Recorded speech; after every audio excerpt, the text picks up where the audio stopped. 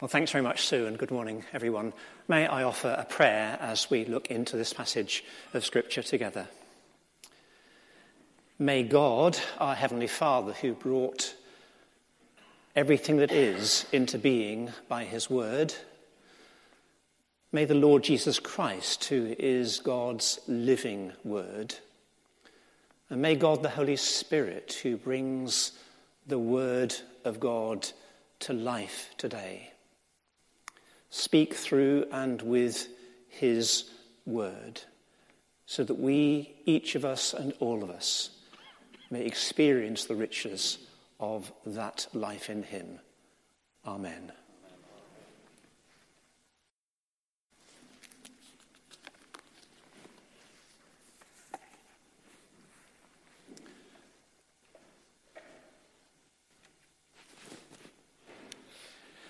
Kid McCoy was an American boxer.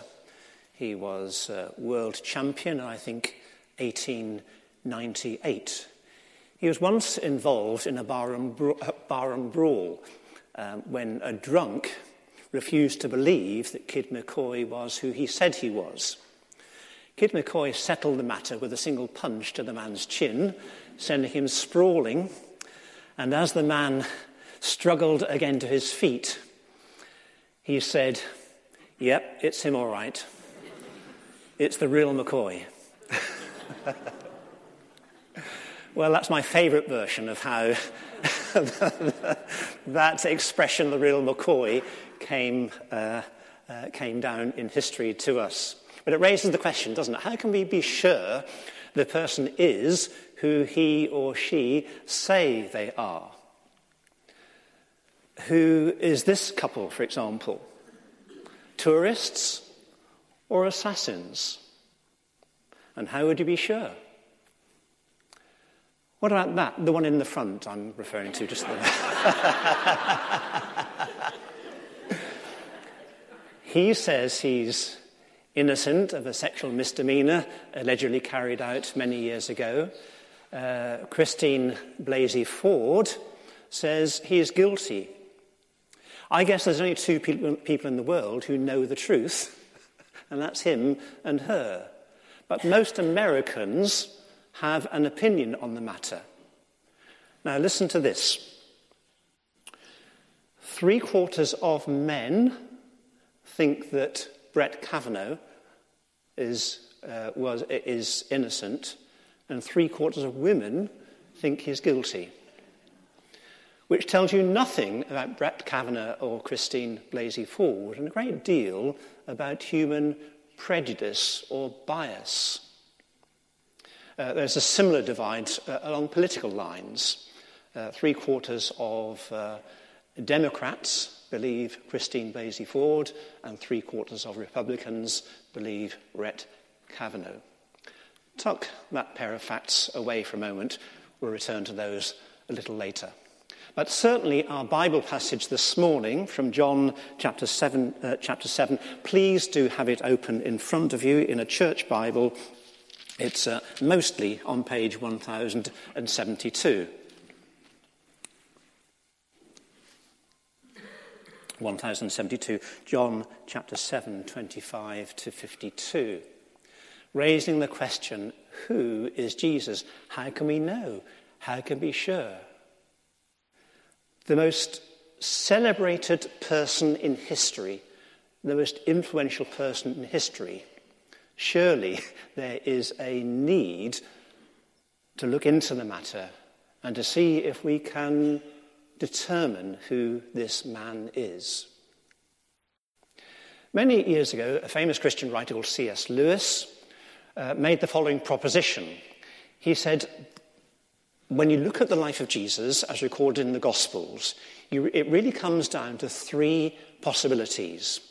Either he's a liar, he's just making it all up and he knows he's making it all up, or he's a lunatic, he's a madman just out of his mind, or he's Lord. What he said and did was the truth. And so the liar, lunatic, or Lord, or mad bad, or son of God, an expression that even found its way, if you were paying attention, to the Riding Lights presentation last Sunday evening, has come down and is used by many writers and preachers, including myself, and some of you will have heard it in recent weeks. However, that analysis that Jesus was one of these three things has come in for some criticism from people like Richard Dawkins, who says, well, actually, there's other options, other things that conceivably Jesus might have been, apart from a liar, a lunatic, or Lord. And C.S. Lewis is therefore rubbished because of the incompleteness of that little proposition. Now, I don't think that Lewis ever intended it to be a complete survey of all possible opinions about Jesus Christ. But I do think, prompted by our passage this morning, that we might just glance at what some of these other options might be. So here is a variety of crowd, at least three groups of people here in John chapter 7. We've got people from Jerusalem, we've got pilgrims, and we've got the leaders, the Pharisees and the Sadducees and so on, all jostling for an idea as to who this man is. And it's such a question that they actually come out with it, with the question full in your face in chapter 8, and I think verse 25, when they say to Jesus, "Who are you?" I hope the question at least bothers us, interests us, fascinates us, because the one thing we cannot afford to do with this man is to say, it doesn't matter. But anyway, looking at this chapter and looking a bit beyond the quite lengthy section that Sue read so effectively for us a few moments ago, just taking in a few ideas that come from earlier in the chapter in particular, some are saying that he's a miracle worker. Well, in verse 3, Jesus' brothers were saying, you really need to go along and impress your disciples with your miracles. That's the thing that really counted for his brothers. But in verse 5, we realise that these brothers had an ulterior motive in that they were convinced that Jesus was mistaken. He may have been a miracle worker, but in terms of these profound and extravagant claims that he kept making for himself, especially in terms of where he comes from and where he's going, they simply couldn't accept. Even his brothers, didn't believe in him.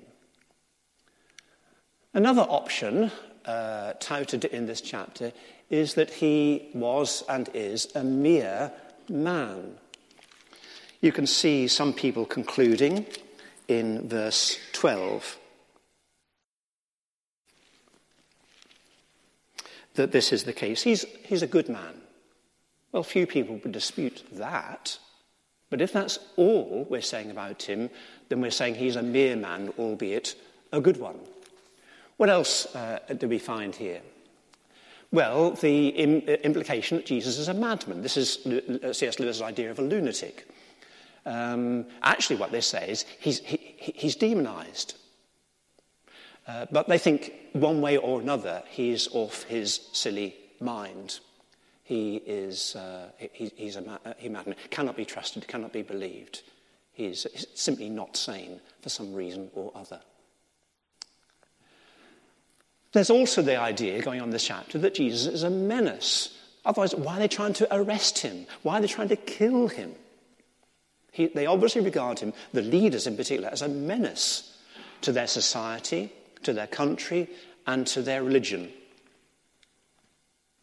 Others are thinking, well, maybe actually he is the Messiah, the Christ, God's anointed one, the one whom God is sending to deliver his people. Could it be? It's asked as a question rather than affirmation, but still the idea is being entertained.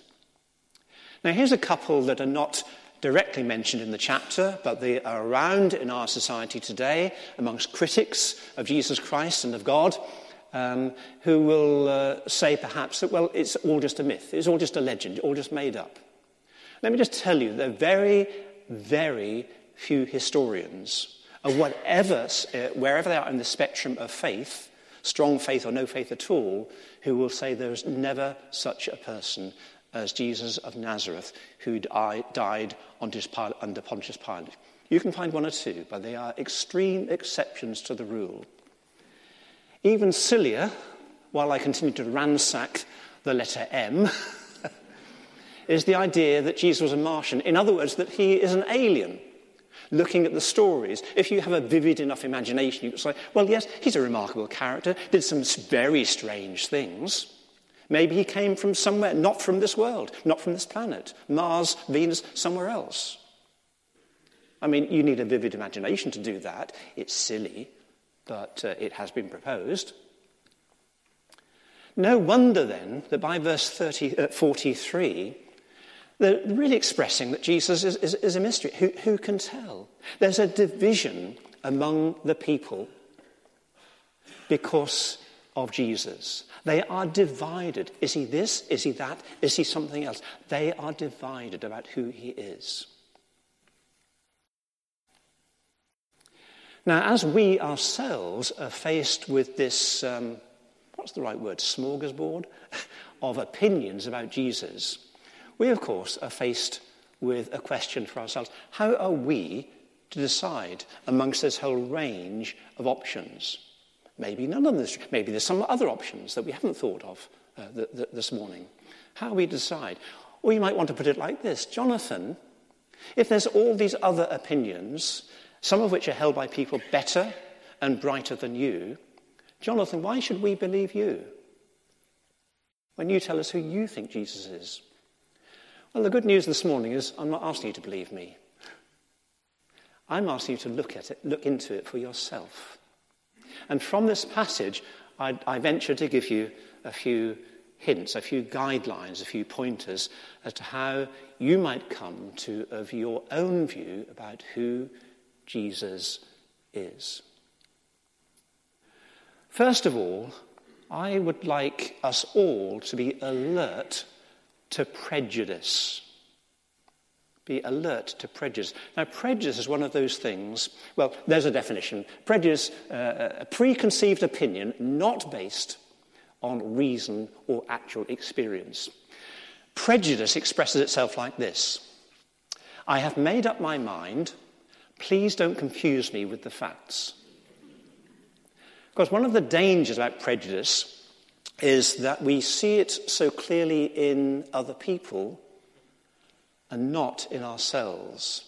You know, I have convictions, you have opinions, they have prejudices. Somebody, again, put it like this, that much of the time we imagine that we are thinking, when in fact we are merely rearranging our prejudices.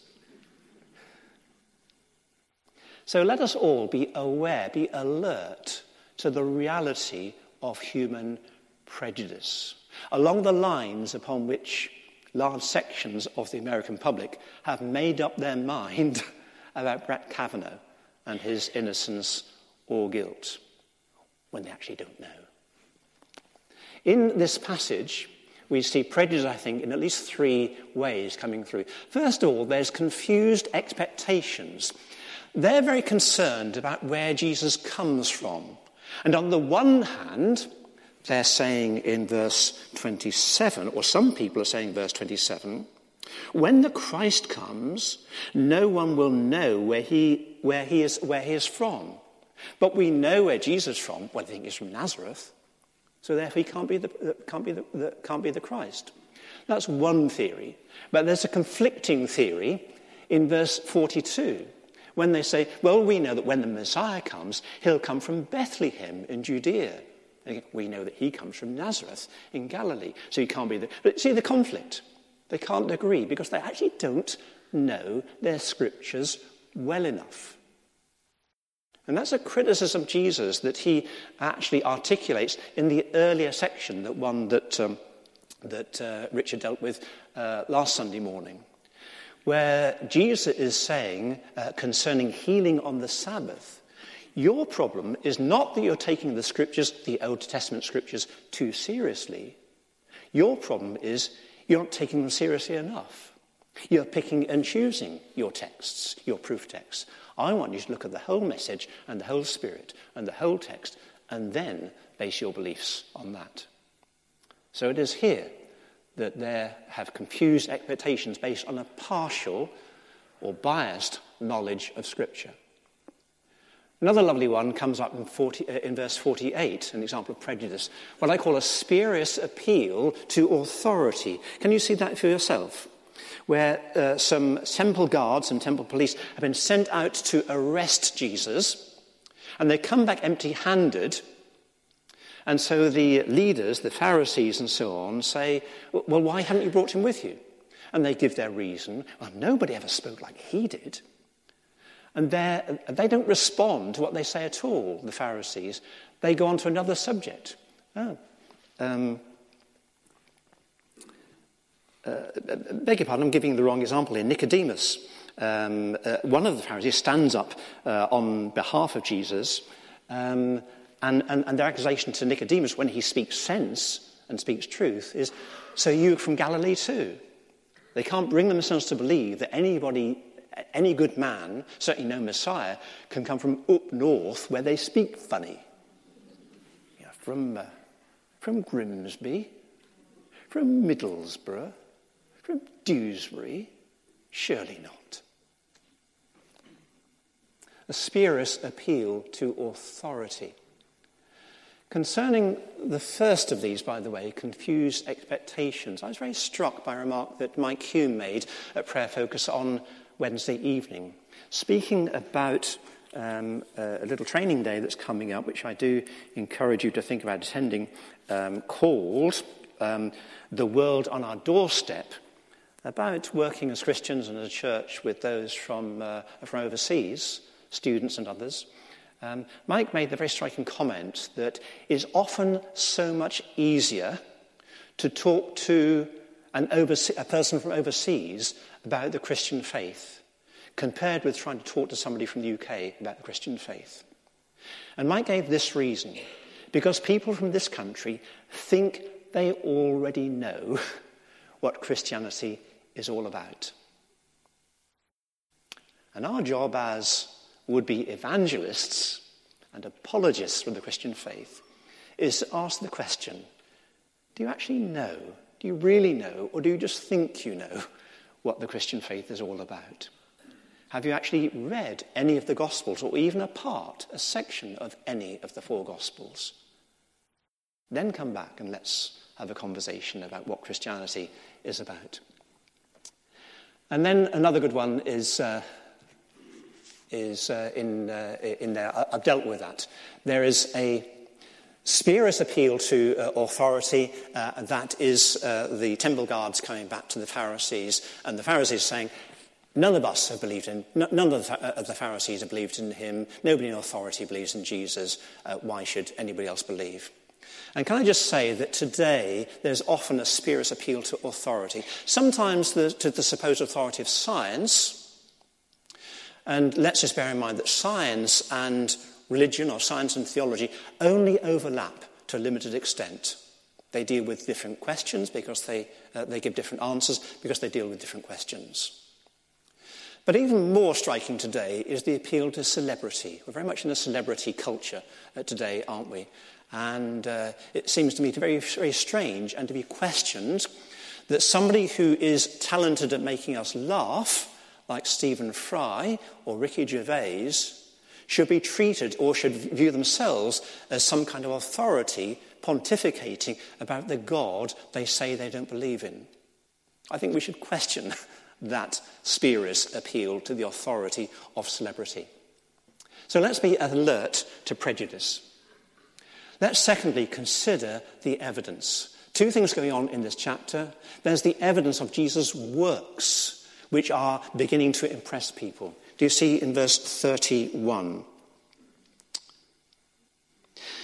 Many in the crowd put their faith in him, saying, when the Christ comes, will he do more miraculous signs than this man? And in John's Gospel, these signs, these miracles of Jesus are very important. There is something better than simply putting your faith in the signs, but they certainly, as signs, point to Jesus. And they certainly had an impression on these people. How profound, how long-lasting this faith was, I don't know. but it certainly made an impression on them as they considered Jesus' works. And then there's also Jesus' words referred to in verse 46, when these temple police come back, having failed to arrest Jesus, explaining the reason nobody ever spoke like this man. It was his words, his teaching, which were so out of this world that it couldn't fail to impress. Let us ourselves honestly consider the works and the words of Jesus and see where that evidence is pointing. And let us seriously consider following where that evidence leads. And there's one in this chapter who appears just towards the end who does really appear to be following the evidence. And that's Nicodemus. You perhaps remember that we first met Nicodemus, himself a Pharisee, one of the religious leaders. We first met him in chapter 3. And he makes a private approach at night, just quietly, saying, "We know you're a teacher sent from God. Nobody else could do what you do." And Jesus gives him that great teaching about being born again, being born from above. Nicodemus has made his first tentative approach. But now he's standing up, still as a member of the religious leaders, but making a tentative but a very real public defense, again appealing to the scriptures. Is it right to condemn a man without first considering the case before us, without first considering the evidence, without listening to the witnesses, he says? And that's where they insult Nicodemus by saying, "Oh, you must be from Galilee too." But by the time we reach the end of John's Gospel, Nicodemus has moved through to an active commitment. He's one of two who come along after Jesus has been crucified and take the body and give it a decent burial. He is now siding with this man and his cause and his followers. I think that John's Gospel from beginning to end wants us to know that sometimes coming to faith in Jesus Christ is a step-by-step process. Yes, it can be instantaneous, just overnight. It was in my case. But it can be a step-by-step process as somebody goes through these kinds of stages about setting aside prejudice, looking at the evidence, and then following where that evidence leads. So where does this lead? All of this discussion and controversy and disagreement about Jesus. As far as this chapter is concerned, where does it lead to? What does it add up to? Well, on the last and the greatest day of the feast, this was the Feast of the Tabernacles that lasted 7 days. On each of those 7 days, water would be brought from the pool of Siloam to the altar in the temple and poured out there each morning as a thanks to God for a previous harvest and as a prayer to God for the future harvest. Lord, you have given us rain in the past. Give us rain again in the future. Now, on the last and greatest day of the feast, with so much excitement going around, so many people observing this ceremony, and this would either be the 7th of these days or the day after the 8th day, Jesus stands up, and it says here in a loud voice, look, folks, he shouted. He shouted these words very publicly. I'll read it in that version. "If anyone thirsts, let him come to me and drink. Whoever believes in me, as the scriptures has said, out of his heart will flow rivers of living waters." And John explains that what's being referred to there is the Holy Spirit, who will be poured out in superabundance after Jesus' glorification. That is to say, after Jesus' death and resurrection. Here is a wonderfully simple and straightforward need being referred to. If anyone thirsts, says Jesus, it is for anybody who thirsts. Not for any religious person, not for any clever person, not for any good person, for anybody who feels their need, who thirsts. And here's an invitation. What an astonishing, what an outrageous invitation. What other religious leader in any age could stand up and bold-faced say, "Come to me"? But that's precisely what Jesus says. He says, "Come to me." And then look at the promise. Out of his heart. Now, I don't know, because there's no punctuation in the original, whether it means out of Jesus' heart will flow or out of the believer's heart will flow. I don't think it made a huge amount of difference. I think that the Holy Spirit, as taught in Scripture, flows to and through the one who believes in Jesus. So I'm happy with either approach, really. But the promise is of streams, of rivers of living water. Not just bits of water, of fairly static water carried from the pool of Siloam, but rivers, oceans of water. I would like us this morning to commit ourselves to two responses to this wonderful promise. I'd like us to respond with thankfulness. Sometimes we wonder, don't we? Do we see rivers of living water flowing in and to and through us at Holy Trinity? Well, yes. Every act of kindness done in the name of Jesus to a Sophie or to anybody else, any word of truth pointing to Jesus and his gospel, anything in short that serves God, his people and his world, is a response to the flow of the Holy Spirit in us and through us.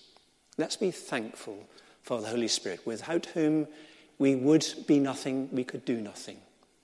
I want us to respond also with thirst. Are we thirsty? Are we thirsty enough to say, actually, I'm going to set aside the things that I think satisfy me in this world?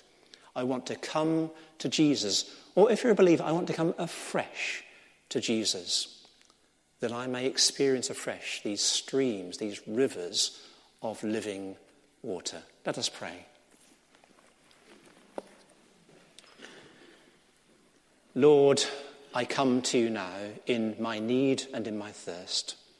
Fill me, fill us, fill this place, fill this church with your living, your life-giving water, the water of the Holy Spirit.